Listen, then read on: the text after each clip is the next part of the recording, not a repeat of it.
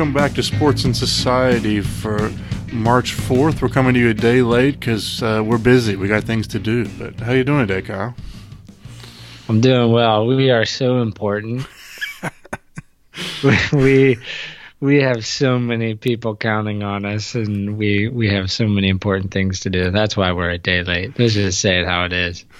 I mean, let's be clear here. We are both big proponents of the cult of busyness here. It is our whole life and goal to be as busy as possible. Here we are. What'd you pay attention to this week?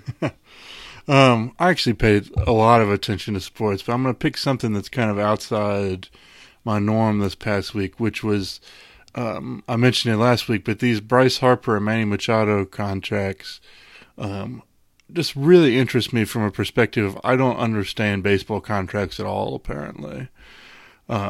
Why they would go for longevity over amount per year just doesn't make any sense to me.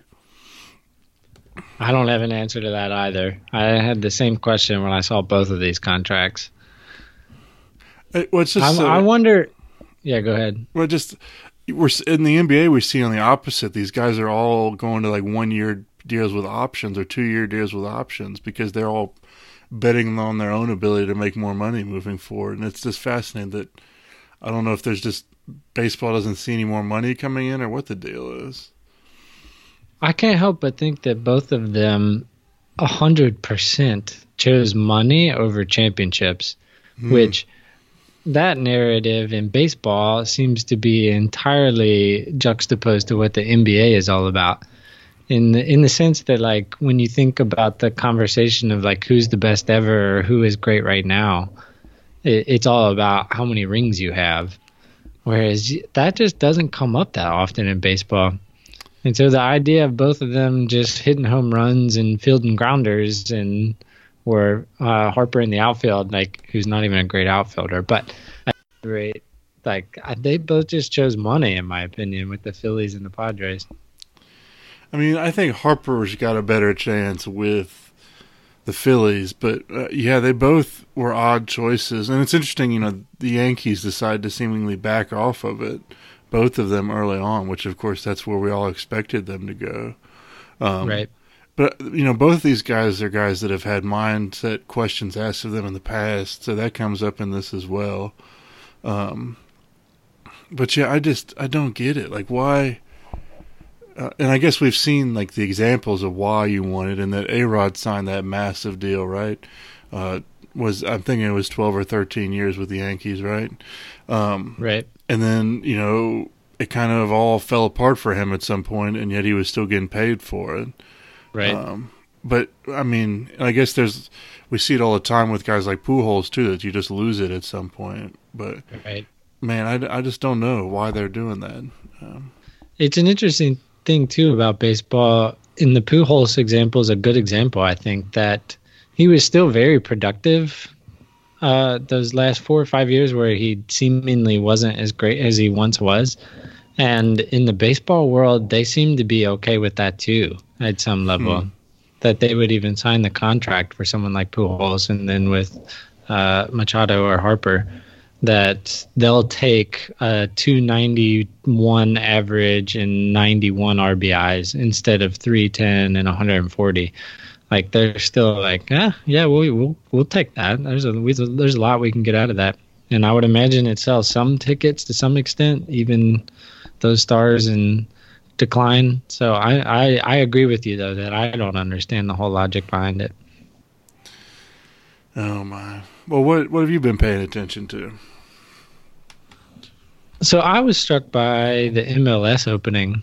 And I think what stuck out to me is the amount of fervor amongst fans, and then also the amount of coverage that the MLS season starting got.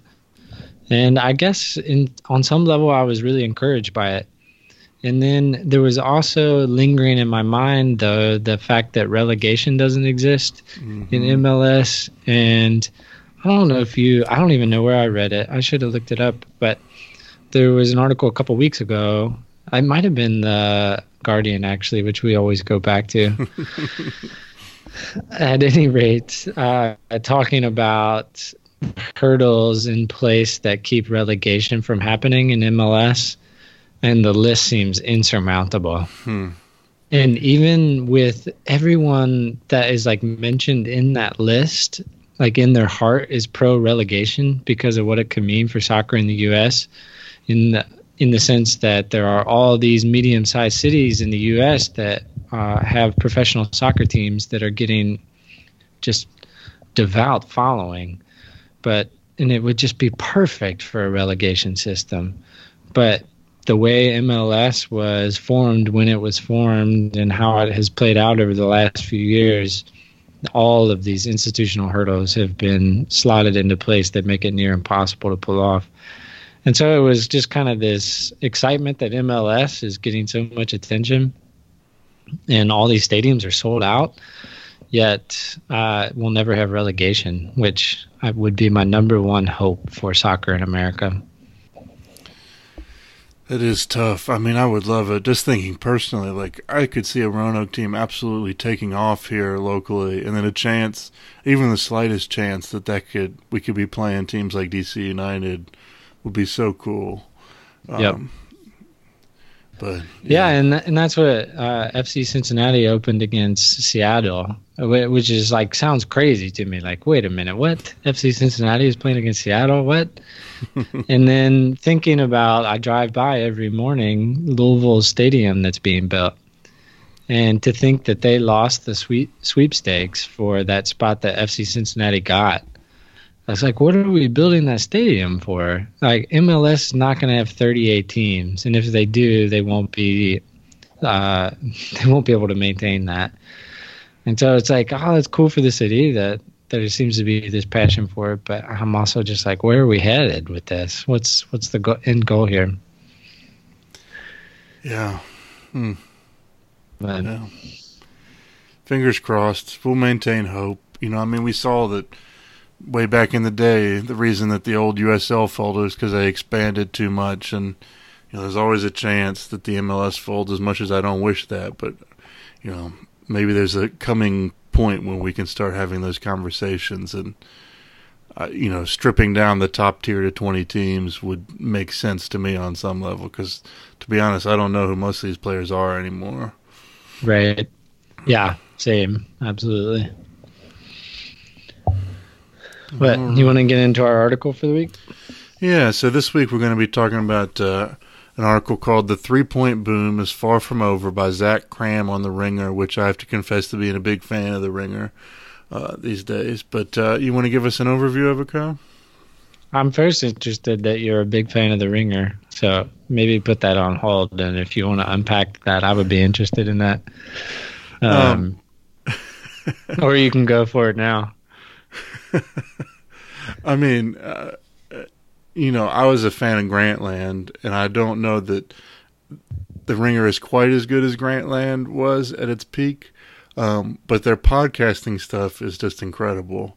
Yeah. And so I listen to a number of their different things, including right now their Game of Thrones binge mode podcast, which is fascinating and incredible and totally changing the way I watch that show. But yeah, just love the way that they look at the news and the snark and energy that they bring to it in some ways. Cool. That makes me excited actually to listen to more of their podcasts, especially Game of Thrones. So, all right, you got me. Well done. Yeah, so this week's article is about the evolution of the game of basketball. And more specifically, I thought the way he started the article kind of encapsulates what's significant about the article as far as the statistics are concerned. But he says in the first NBA Finals to feature the three-point line, the LA Lakers and 76ers made one three-pointer. Not one per game or per team or per individual shooter. Not one so impressive it led SportsCenter, or one so clutch it swung a key game. No, in May 1980... the Lakers and 76ers combined to make 1-3 total across 6 competitive games. And then he mentions that there's infinite statistics that are cleverly countered with that. but one that stands out is that last season the Rockets made more threes than any franchises combined total throughout the 1980s. And so it's about that stark contrast between what the three was when the three-point line was first brought into the game and what it is now. And so he goes on to speak to a lot of folks that are involved with this evolution, those that were progenitors, and then those that have been kind of very close observers to how this evolution has played out. And then more so, he talks about if there is a peak point and if we have reached it yet. And again, tons of statistics about how the three-pointer has changed the game at large. But I think what really gets interesting and why I think it would be a fun article to talk about at a more in-depth level is all the questions that are raised. And so he kind of raises a number of these questions, and then some of them are implied. And so I thought just kind of introducing some of these questions and then picking one or two or all of them and seeing where that leads us. But the first question, as mentioned, being like, have we reached the peak yet? He mentions Grinnell College, a team that's shooting over 60% of their shots from three. Would we ever see something like where we got to like 90% of shots taken as three-pointers? I think we could look at like why they are doing it. Why are teams doing this leads to an interesting sort of conversation about evolution in sports in general. Then, more importantly, you can start talking about the consequences of the evolution, and this is what he talks a lot about, because I think it's this question that becomes interesting and really worth unpacking, because on the one level, we can kind of talk about how and why the change has come about, and the short answer is sabermetrics. But then if you're like, okay, but wait, why are they using sabermetrics? What is the point here? And if the goal is winning, which is kind of self-evident, then it leads into a question, well, what if to win a game necessitates being unpopular and or being unentertaining or not worth watching? So I think that becomes interesting. I think also when you get into the minutiae of some of this, you start looking at the role of individuals that have caused this and or are taking it to the next level. And within that, you start talking about the Steph Curry stuff, about how Steph Curry contrasts with the Wilt Chamberlain model of like what a star is in the NBA. And then, as is the case with many other sabermetrics issues in other sports, baseball in particular, is this kind of dichotomy or contrast between the traditionalists and then those that are way out there on the front line saying, let's see what we can pull out of this. But ultimately, I guess, to kind of summarize, is the conversation that's happening in and around what happens when this becomes less enjoyable. And if this becomes less enjoyable, as he points out, then it becomes a matter of does the NBA or the powers that be institute a law or a rule or guidelines for the game that kind of mitigate their perceived harm that's happening because people are chucking so many threes. And then that even kind of gets interesting of like, wait a minute, what are these rules for? And who gets to decide what these rules are? And then you obviously end up talking about money and how the whole enterprise kind of turns on money. And what do we do if it is true that money is dictating how we orchestrate these games that are meant to be entertaining? And so I think there's a lot of sub-questions in there, but that's kind of how I took away some of the central questions. Yeah, so there's so much to unpack here. First off, got to give you a shout out for being the only person in sports broadcast history to use the word progenitors on a podcast. So shout out for that. And then I just want to take a moment here to dig into some of the stuff that we're talking about. So last year's Rockets were the first team in NBA history to shoot more threes than twos. And right now, though, as a league, we're looking somewhere in the most teams shooting 35 to 50% of their shots from threes. but there are predictions that we could be heading towards 60 to 65% threes. And it really is. The thing that kind of stood out to me on first read with this is some of these charts in here, and just once you see the charts, how obvious it is why this is the case. Right. So the most meaningful one here is just that in terms of shot percentage, if you're making a layup or you're within 1 foot of the basket, you have about an 80% chance of making it.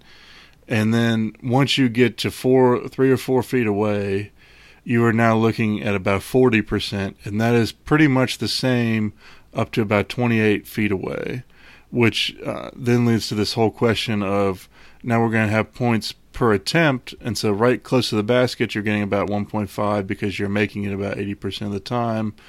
But by the time you're at 4 feet away, 3 or 4 feet away from the basket, you're well below 1 point per attempt, except when you go beyond the 3-point line, when you jump back up to close to 1.2%, 1.2 points per shot attempt, which is just a dramatic increase. And it's like, well, duh. Well, why would I not do that at some point? Right. And so with that being the case, it really does, I mean, it kind of leaves these franchises with no excuse. I mean, other than if you have Greg Popovich, who's kind of got an effort attitude and is like, we're going to shoot mid-range jumpers because that's what we do. Right. You've got everybody else shooting threes and being rewarded for it. And then kind of the last thing that I wanted to point out from the article itself, and I think this is worth mentioning as well, is just he makes some points towards the end about how defense has not kept up with that, with the offensive push. And I think we see that in things like Rudy Gobert winning Defensive Player of the Year, even though he can't stay on the floor in the playoffs. Right. And so when are we going to transition to a thing where we're starting to see guys like Tony Allen and they can defend on the perimeter even if they can't do anything else? When are we going to see hundreds of those guys kind of coming into the league and replacing those centers that can't do anything? And they're also wondering, is DeAndre Ayton going to be the last 7-foot guy or big guy we see taking number 1 in the draft at this point? Right. Because that doesn't seem to be keeping up either. You know, there were 3 to 5 7-foot guys taken in the first 15 picks of the draft, and that doesn't make any sense these days. Right.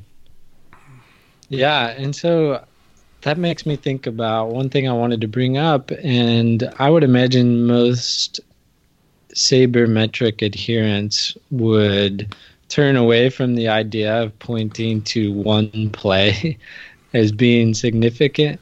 But I couldn't help think about it when he talked about the role that defense will play in finding where this plateau is, or if it'll just keep peaking or something like that.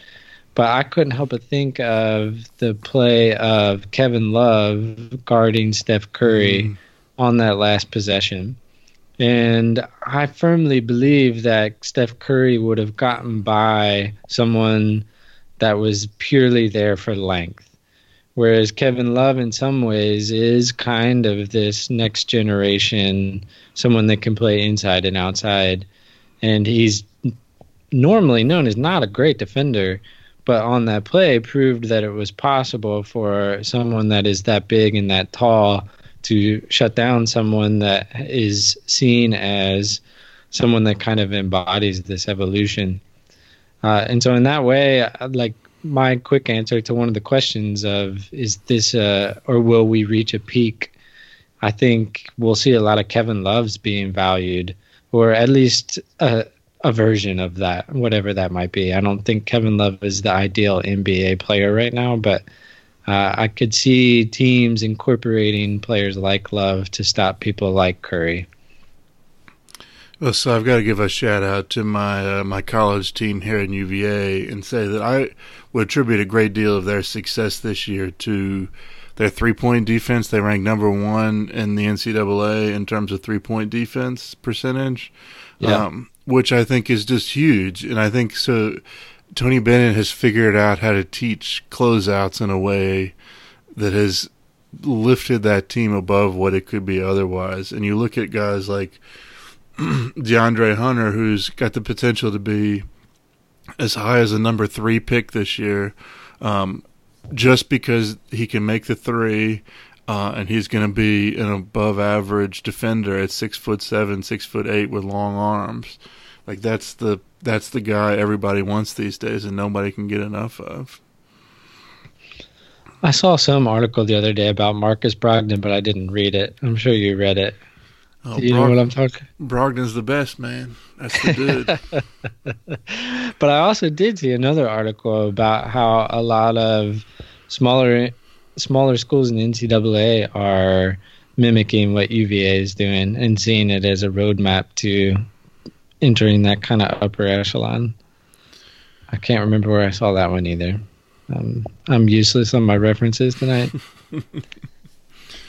Well, but it is. I mean, I think that's what you're going to see. Is you're going to see inevitably teams that are really good at shutting down that 3-point line thrive, and I think we see that some in the regular season. I think the Thunder are the best example of that. And they've got a couple generational offensive talents as well, but they've been able to do a lot of this without Russell Westbrook being particularly good, and it's because they're so good at defending that 3-point line. Right. Yeah, and so that raises a question of if a defensive-built team is going to be the only other option. So if you can't get these once-in-a-generation shooters, and or what happens when there are hundreds of players that can shoot like Steph Curry, if that's possible. So I think that's an interesting question in this, is that I think you can point to Steph Curry as a huge part of this, right? That like when the Warriors won the championship, that was the moment when many teams were like, oh, you can win a championship playing like this. And so if we can't get these, which are quite rare, kind of like Anthony Davis, DeMarcus Cousins, just these kind of like freak inside players that are just exceptionally gifted athletically, then let's get a whole bunch of Steph Currys. And I wonder if that's a thing. Like, are there a lot of Steph Currys? I don't think we see much evidence yet, but the Rockets in some ways kind of push back against that and say if we've got 7 decent 3-point shooters, we can shoot 60% of our shots a night and come out mathematically pretty strong on this. Well, yeah, and I think, I'm glad you brought it back to the Rockets because they're the big question mark. There's this big question about the enjoyment that you brought up, which I think is the key question here in some ways. And, I'm struck by this Zach Lowe quote because, of course, you and I worship at the altar of Zach Lowe's wisdom on the NBA. But I have this quote, too, down. I was going to read it. He says, the league does not want NBA basketball to look like a pickup game, and it is concerned that games with, say, 70 combined 3-point attempts will take on the feel of a ragged, me-first, open gym game. And I have to say that this was several years ago that he said this, and I think the Warriors have proved him wrong, that a 3-point shooting team can be exciting. And I think we see that with the Bucks this year as well, that they can, you can do interesting things and play interesting basketball with that. But then on the flip side, you have the Rockets, who are like the definition of that game where only one guy touches the ball. I mean, the guy scored like 80 points in 2 games and none of them were assisted. That's not okay. Yeah. And there is a juxtaposition, right, between how the Rockets and the Warriors do it, and it's stark. As in, I am like, who cares what I think? But the fact that I have not tuned in on purpose to watch a Rockets game in the last 2 years seems somewhat significant. Yet, whenever the Warriors are on the East Coast, I'm always aware that it would be possible to watch them play for a few minutes. And to maybe even kind of try and pinpoint what it is, I think it's that it's the Warriors' obsession and creativity in those 2 or 3 feet behind and in front of the 3-point line. And it's like how they exist in that space, if you are watching for that very specifically, of like, okay, how do they find 6 inches to get off a shot in a split second? And to watch for something that small and so niche, I wonder if everyone finds that as interesting. And if it's not just that the Warriors like won so many games that one year, that Steve Kerr is an interesting coach and says things in public against Trump, and that they beat the NBA record, and that they have 5 All-Stars on their team. And so I wonder if maybe they're an outlier on our interest in the three-point game for other reasons, and if the three-point game is truly that interesting. But my answer, as said, is like what they do in those 2 to 3 feet. Like that is pretty fascinating and fun to watch. And the way they move the ball in that space is pretty fun. But the Rockets do not have that, I don't think. Do you? No, and I think this is where I break it down on some level. Like on some level, Steph and James Harden are generational talents. Like maybe even beyond that, like once in a league type talents.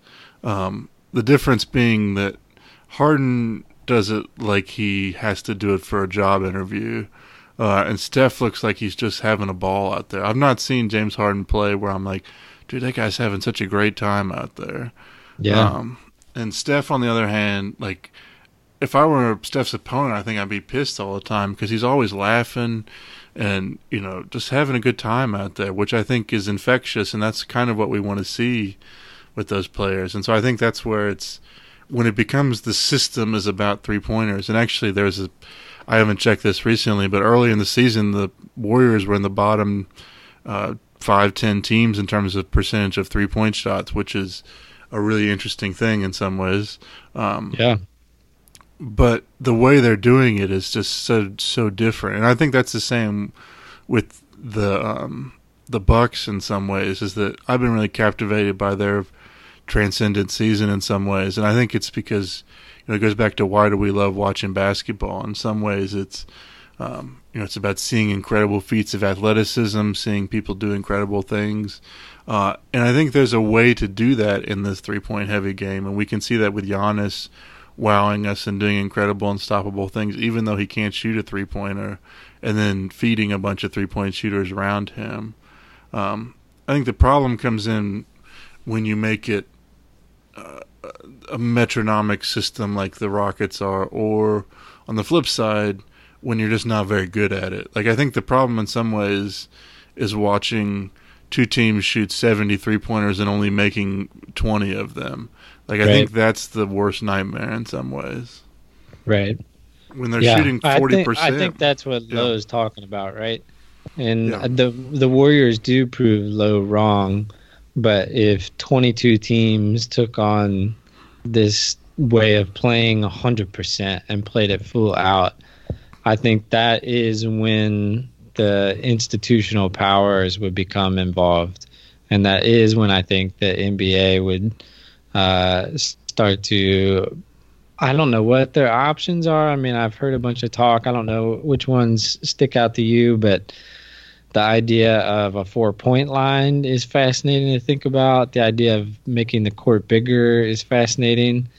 It's interesting to think because whatever their option is, if they're going to push back against this or mitigate what they define as harmful impact, it's going to be weird, right? Like whatever they come up with is going to have to be kind of countercultural to what the NBA is in a lot of ways. And so if they're worried about it looking like a pickup game, which I'm sure Lowe is right that a lot of owners have used that phrase, and apparently he has like all the owners on speed dial, which I love that Lowe is just like talking to owners every day. But yeah, what are they going to do? What are their options? I think what I want to say to this is to start a bigger conversation in some ways and talk about how we define this game. And so I think last week, what did we talk about last week? I can't even remember. Golf stuff, right? Slow play. And we talked about, what would happen, what would you have to do to speed it up? And I think in the same way that I don't necessarily want... I think in some ways what we're seeing right now is that the game at this point is a fundamentally different game than it was 30 years ago before this was happening. Right. folks that played in the 60s and 70s do not recognize the game that's being played right now, and that I think is a problem. Right. Like, I think there should always be, in some ways, a pure form of the game. I hate to use that kind of language, but that's what I'm wondering. And I think when you created this 3-point line and instituted it, it created a fundamentally different game.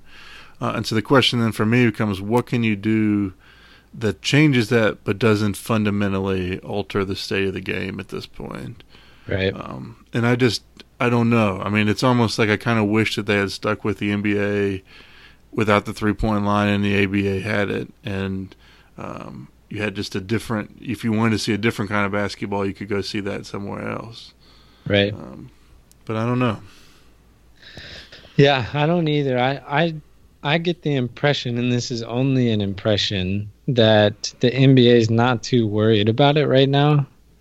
That I think they're paying attention to it, but from some of the metrics and data points that are available to us, worldwide viewership grows every year, the TV contracts grow every year, the salaries are growing every year. There seems to be, even with tanking, a little more parity on the horizon and opportunities out of the doldrums of not being a good franchise. I think of like the Clippers and how people expect the Knicks to pop back a little bit. Even the Bulls are horrendous right now, but I think a lot of folks expect them to come back, especially if they were to get something like Anthony Davis. So I think there are so many other factors that go into interest in the NBA right now that this isn't as standout just yet. That I don't think they're terrified by it by any means. So I don't see anything drastic coming. But nonetheless, like the fact that the game has changed and the point of interest for a consumer has changed, I don't know what the NBA thinks of that. I really don't. I don't know what they think, if that's a good thing or bad thing, or if they care. Yeah, I think that they would argue, and I've heard this argument, so I'm pretty sure they do, that Harden is such rare talent that there's not going to be another team that's running the same kind of boring basketball because they don't have a player that can do what he does.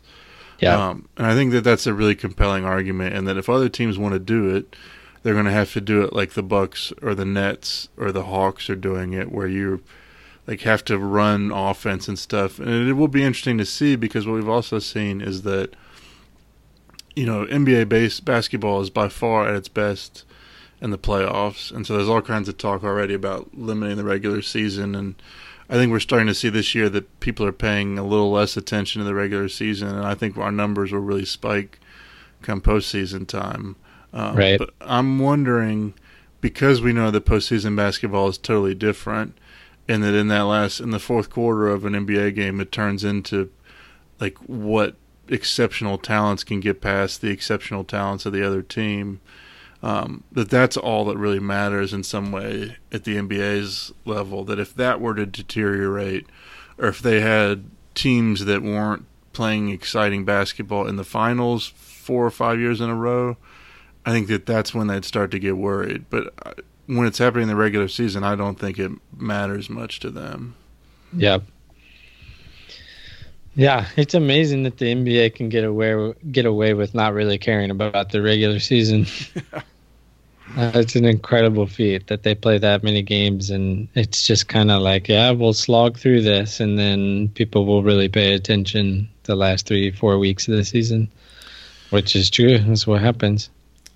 Well, you know, when you say that, as we get to the end here, I have to bring up our boy LeBron, who is just doing incredible things at the moment with the Lakers. Do share your weekly LeBron hate with me. I mean, you could write a book on the poor leadership tendencies of LeBron in his first year with the Lakers. It's just amazing. Yeah. Like, I've grown to really respect the guy, but when he says what he says and then he goes out on the court and does what he does, I just, like, dude, you can't do that anymore. You just can't do that. What Brad is referencing here, if you haven't seen, there are a mounting amount of clips of LeBron playing defense. Better said, LeBron not playing defense. And being really mad about it. Yeah, and being really mad at his teammates for trying to play defense, but not doing it well. And then he goes into the locker room, and he's like, we just don't have a playoff mentality. It's like, come on, dude. Yeah. Anyway. Yeah. Well, maybe to kind of wrap up, I think it'll be fascinating to watch and find out where this peak or plateau is, and if it comes back down from where that plateau is initially established. I think that'll be fascinating, and I'm with you that fact that a three-pointer is as valuable as a 4-foot shot, that's incredible. Yeah. And so how that continues to play out in the NBA and how that is, I guess, exploited going forward will be fascinating to watch, because I have to think that there are more options than just the James Harden model and or the Warriors model. And like you said, there are other teams kind of exploring and imploring other options, but I don't think we've exhausted the options for exploiting the fact that a 5-footer is the same as a 3 or a 25-footer. Like that'll be fun to watch for me personally. I don't know about you. Yeah, I'm intrigued as well, because I think this analogy just came to me, but I kind of view it in the same way. The worst case scenario, I think the NBA could point to high school football, right? I don't know when the last time you went to a high school football game was. But except at exceptional schools, they just run the ball like 90% of the time. Mm-hmm. And it can be quite boring, and yet we have seen that high school football is still thriving as a sport regardless of a number of other hurdles in its way. And that's because, there's always generational talents doing incredible things on the field. I know I've said generational talents about 100 times here. I'm going to stop saying that, but full support. But there's that aspect of it, and there's enough differentiation. So I think the NBA will always have the unicorn, so to speak. And so I think about, there will be another Shaq at some point who shows the benefit of having a low post game. And in fact, I think you can see it right now. I think it's probably soon that you realize if you can put 4 scorers around a low post guy that's really good, that's probably the next iteration of what we're looking at here. Yeah. Yeah, and I think I saw an article this week talking about what it would look like if Anthony Davis and Zion Williamson wound up in Chicago together. Like, that would be an anti-Warriors team on like 50 levels. But you would look at them and say, like, wow, there is a ton of potential to win games. Yeah. Even with the math of a 4-point shot versus, or a 4-foot shot versus a 25-footer, you'd still would be like, no, there's a really good chance that Anthony Davis and Zion are going to win this game.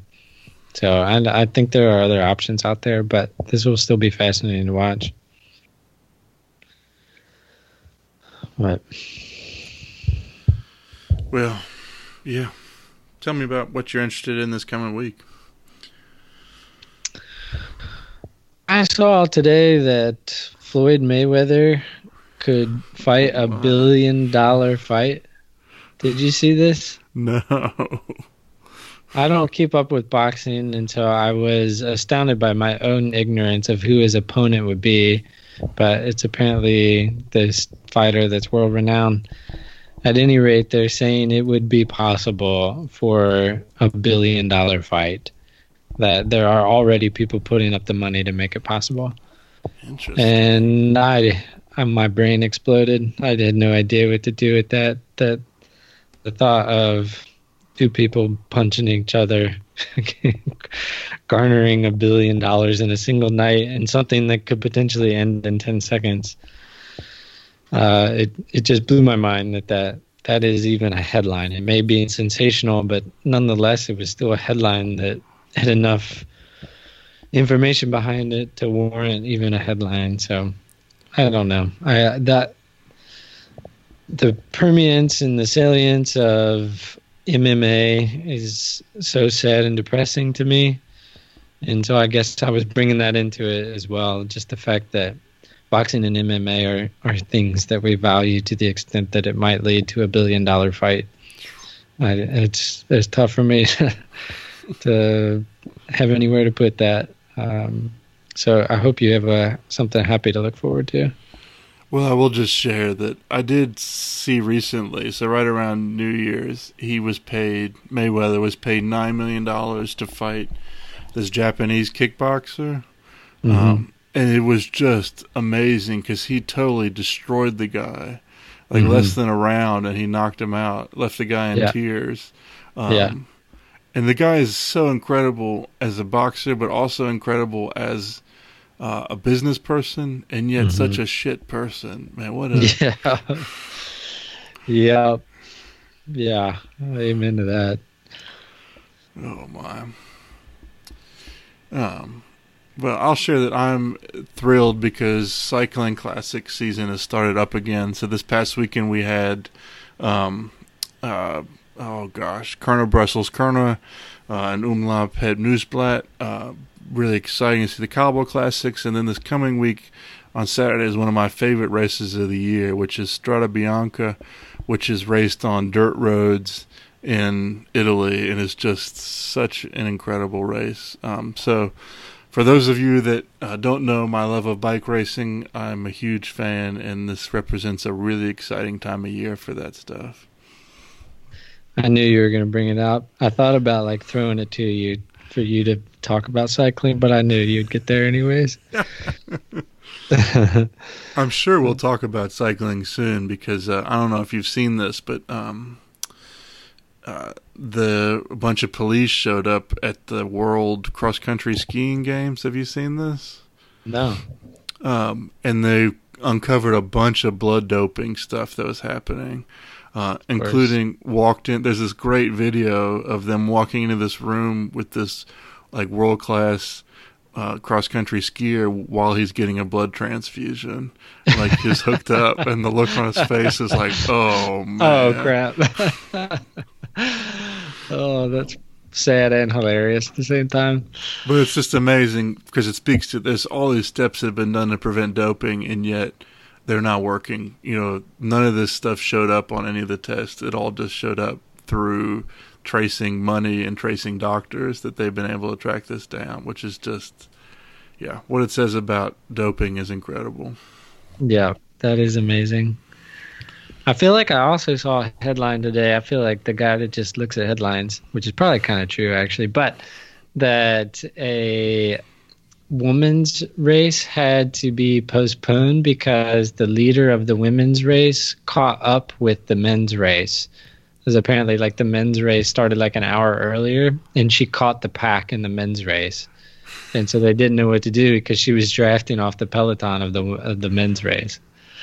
I did not see that. That's fascinating. Yeah. I've made a point to go find out what the details are on that, but that sounds like a fun story. Oh, my. Sounds like perfect cycling in terms of not well organized.